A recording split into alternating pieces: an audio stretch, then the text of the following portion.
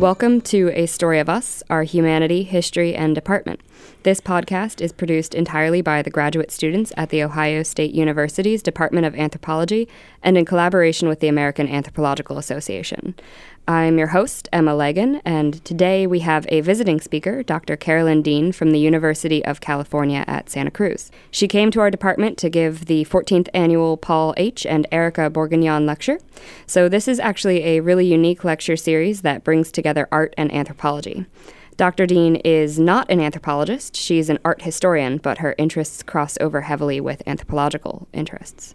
Dr. Dean, welcome. Thank you very much. And thank you for being here. The lecture you gave yesterday was really fascinating, and I'm looking forward to introducing some of its concepts to our listeners.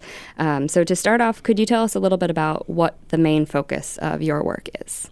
Well, my recent work has been on Inka visual culture with a focus on Inka rock work, particularly rock carving, which is primarily non-imagistic, although they do carve some imagery.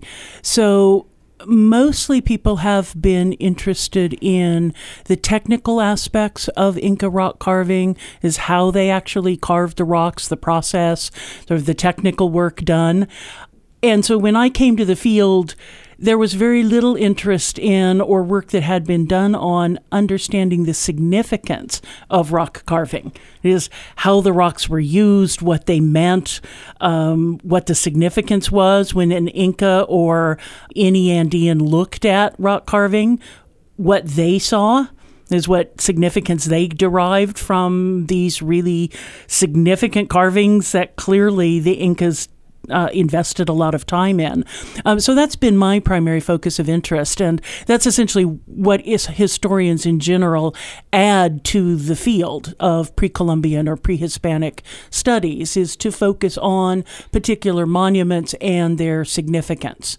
And although art historians usually focus on iconography, I think we're thought of generally as the sort of experts in imagery. Why not focus on non-imagery and try to see things that may not look like anything in the natural world, representational world, but still must have had significance because they took a long time to carve, and they're in places usually carved in public. They're on boulders and outcrops. And so they're in places that people would have seen on a daily basis, and clearly were very significant to the Incas. So my work focuses on trying to understand what those things meant to Andean peoples. Could you explain what the extent of the Inca Empire is, where it is, when it is? Sure. The Inca originally settled in the Cusco Valley, which is in the southern highlands of Peru, at an altitude of about between 2 and 2.5 miles above sea level. From about 1400, they began spreading out of the Cusco Valley. By the time the Spaniards arrived in the Andean area in around 1530, they had incorporated into their empire the area from Ecuador, all of Peru, parts of Argentina, all of Bolivia, down to about Santiago in present-day Chile. Which makes it the largest of the indigenous states in pre-Hispanic Americas.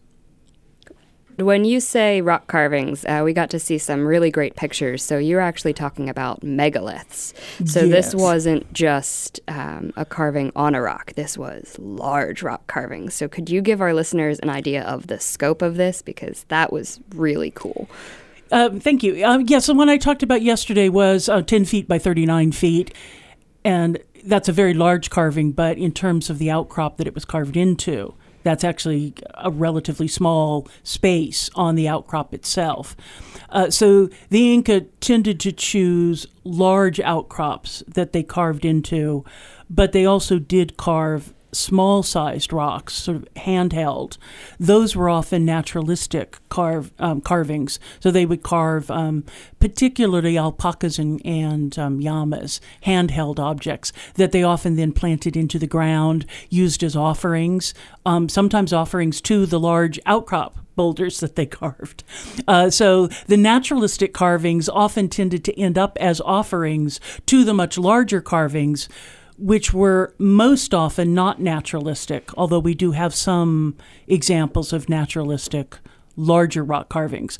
From Ecuador through the southern part of their empire, at least as south as Bolivia, where there are large rocks, the Incas carved into boulders and outcroppings of rock, usually rocks that are so large that they couldn't have been moved, and of course outcrops can't be moved at all, which was a way of declaring their presence in what they viewed as a sacred topography, because rocks are always potentially animate. And so in some ways, rock carving was a way of declaring their camaraderie with the earth, as though they negotiated directly with the earth, sort of sidestepping the people who lived there originally. So if you make an agreement with one of those Huanca that I talked about yesterday, Huanca are territorial owners. They're rocks that own the territory they oversee. So if you make an agreement with a local Huanca, you start giving it offerings. You have sidestepped the people who were originally the people who lived around and gave offerings to the Huanca. Because if you're the Inca Empire, you can give it much nicer offerings. You can give it many more textiles. You can give it exotic shells from the far distant warm waters off the coast of Ecuador, right? So you can give it even grander offerings. And so they would literally make allies of the local landscape. And rock carving, I think, was a way of declaring their presence in various parts of the Inca Empire. And so you have rock carving, these very large rock carvings that declare sort of territorial presence, as well as alliances with the local topography, and also declarations of power, that they can sit there on these rocks and declare their presence. So it's a very sort of imperial statement as well. So that's been sort of my area of focus. This is really starting to get into the idea of sounding like ritual, which is getting us a glimpse into the culture. So I feel like this would be a great spot if you could explain to the listeners how your interests cross over with anthropological interests. I mean, sure, I work side by side with and make use of the work of anthropologists. When I'm in the field, I am constantly consulting with archaeologists as well as ethnographers. In order to draw out significance, you depend on the local context, which is what archaeologists are really good at revealing, right? Uncovering the sort of local context, as well as ethnographers then who work with local communities where rocks are still understood to be owners of local territories. Local Andean people still regard mountains as the owners of much larger territories. Everything's in their view sheds. And so those are rocks from very large scales, mountains, all the way to these smaller owners of their local fields, which still need to be given offerings and fed in order for the crops to grow. That's a very large, since my interest really is in what rocks meant to the Inca, I gather information then from the very ancient past, what you can tell from archaeological digs, the way people in the past were using rocks, where large boulders are located, how they were incorporated into structures, all the way up through present villages, right, for how people are interacting with rocks today. So I'm constantly drawing on information from archaeologists, anthropologists, ethnographers, and hopefully they're learning from me as well how to recognize important rocks in the areas that they're working with, maybe asking questions that they wouldn't have asked before because it just looked like a rock in the field. And maybe now they can ask questions to draw out information about why that rock is left there, or do you ever give that rock something to drink, or has it ever talked to anybody? which are questions that I would really like them to ask. Yeah, you had mentioned that when you actually go to these villages, that one of the first things that happens is you get introduced to the mountains. Yes, which I found striking, I think the third time it happened, that when you meet an elder and then they turn you around immediately, because we're so used to focusing on the human leader of a community and making sure you pay respect to the human leaders, particularly elders in any community, right? You want to pay respect to whoever the political leaders, the human leaders, the older people with the knowledge that you're wanting, and they sort of turn you around physically to point to the horizon, to point to the glaciated mountains, the nevados on the horizon, because they want you to see who's watching you. And we often talk in art historical terms, and I'm sure anthropologists do too, using the term visuality as a way of talking about culturally influenced ways of seeing, is that we learn how to see culturally, that the way we interpret visual materials, how we value what we see, what we focus on when we're, scanning a vista, that is culturally learned.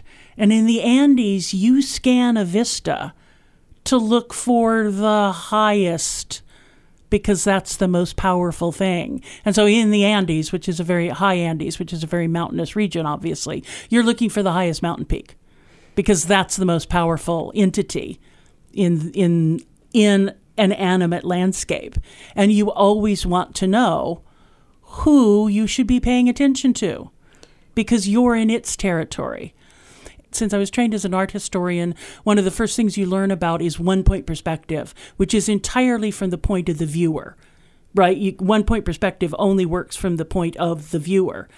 And in the Andes, you're constantly being asked to think from the perspective of the thing that's somewhere else. So from the perspective of the mountain that's looking at you. Don't think about yourself. Think about the mountain. And so it's a very different way of thinking. It's not viewer-centered. You're asked to always think about somewhere else out there, looking back at you. And then this viewpoint kind of translated into the seats that you had been looking at. So these large seats carved into rocky outcrops, correct? Right. And there were always two of them because the duality was important. If you could talk about that a little bit as well. Yes, most of the biggest, most finely carved rock seats that we're pretty sure were used actually for human beings to sit in, that is for the ruler or one of his administrators to sit in, a representative of the state to sit in, are double seats, which of course, if you think about seats of power, administrative power, state power, we're used to thinking about single thrones. So the idea of power always being doubled seems a little strange. But in the Andes, there is always a doubling of power. You always have an upper and a lower, or a right and a left, because power, when it is doubled, is always more powerful than any single entity alone. And that's based on the way Andeans understand the universe to be composed, that when they look at the cosmos, and this has a bit to do with visuality, when they look at the cosmos, they don't just see, oh, it's daytime.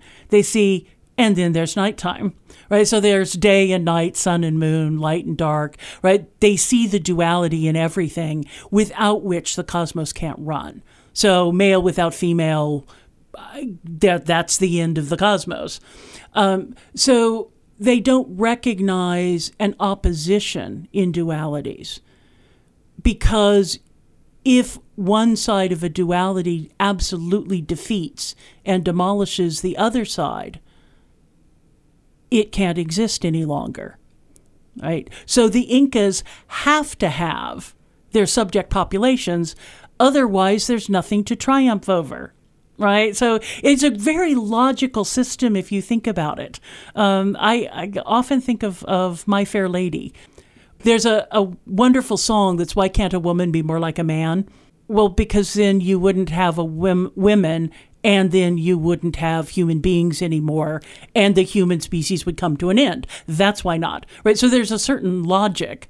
And often in the days after feminism, you heard, why can't men express their emotions more? Well, again, that's a sort of self-defeating argument, is that male and female are meant to be complements, and neither one should ever aim to defeat the other, because they are necessary complements. And so the Andean perspective never wants to defeat the opposite. And in fact, I was complaining once about having the cold. And I was constantly encouraged in the village to just remember what it was like to be healthy. Because if you're never sick, you don't know what healthy is. Right? So you never appreciate health if you're not sick occasionally. And it's quite a wonderful, right? If you're never tired, you don't appreciate what it's like to feel great and energetic.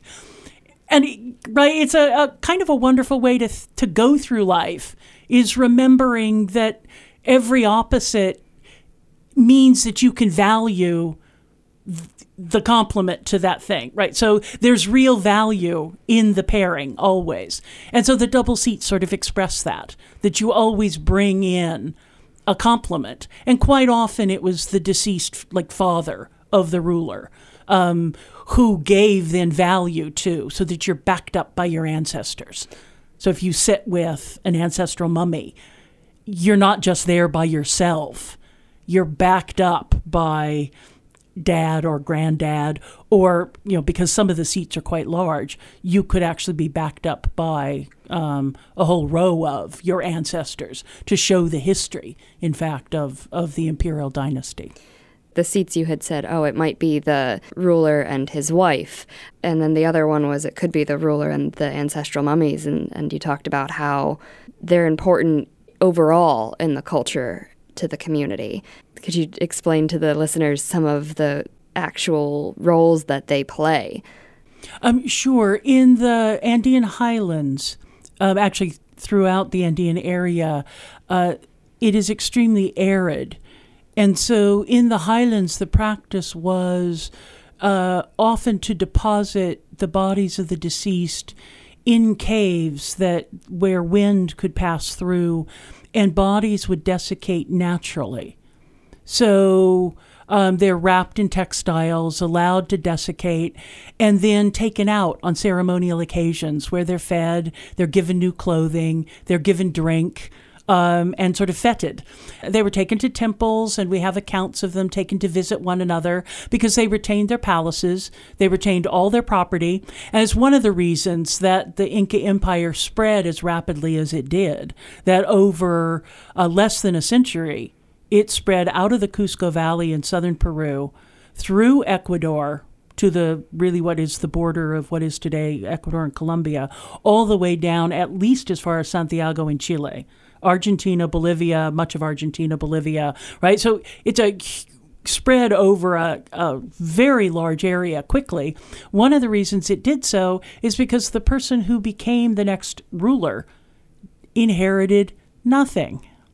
Because the mummy kept it all of the previous ruler. He kept all of his possessions, and all of that went to his family who didn't become the next ruler. So the next ruler needed to start getting his own resources, his own land, his own sort of wherewithal, so that his wives, the primary wife and then a number of others, and all of his children would then have resources to live off of.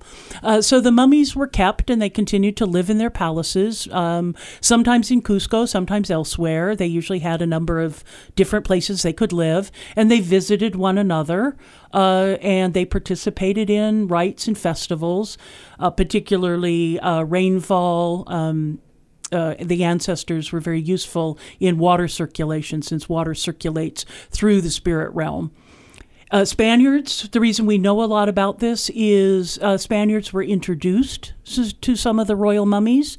There's one delightful account where a Spaniard thought he was meeting a very important man. He was, in fact, meeting a very important man. The man just happened to be dead. So he was ushered into a palace, and he actually explains that it took him a while to realize that he was talking to a dead man because he looked so real. right? Because the skin desiccates. And if it weren't for the fact that I think he said the eye was slightly damaged, but there were women standing there fanning away the flies. So he describes the women. And one of the descendants was doing the talking. But that wasn't unusual because the Inca ruler didn't usually meet the gaze of people who were subject to him. So the fact that this very important individual wasn't really interacting with him didn't initially strike him as unusual. Apparently it took him a little while to realize that he was meeting with a dead person. So I think that this is actually a really great example of how history, anthropology, and art history are all coming together and how this actually enhances your work and what you're looking at. And so as we kind of conclude this conversation, I'd like to ask, where are you going forward in the future? What's the next step with your work and your analysis? Well, I have two trajectories. One is that there has been little work on specific monuments. So my focus on the throne of the Inca, which is what I talked about in yesterday's lecture, is one example. Art historians tend to focus on particular monuments, right? So you don't talk about Renaissance painting in general. You talk about particular paintings. So I'm wanting to give a vocabulary to my colleagues of particular monuments so that they don't just talk about, Inca rock carving. They can talk very specifically for an extended period, 15 minutes in a lecture, about a particular monument. I'm not trying to produce a list of masterpieces, but, some monuments that they can actually talk about in a rich way, so that people can appreciate Inca visual culture in a way that maybe they haven't been able to before. And then the second project is much, much larger.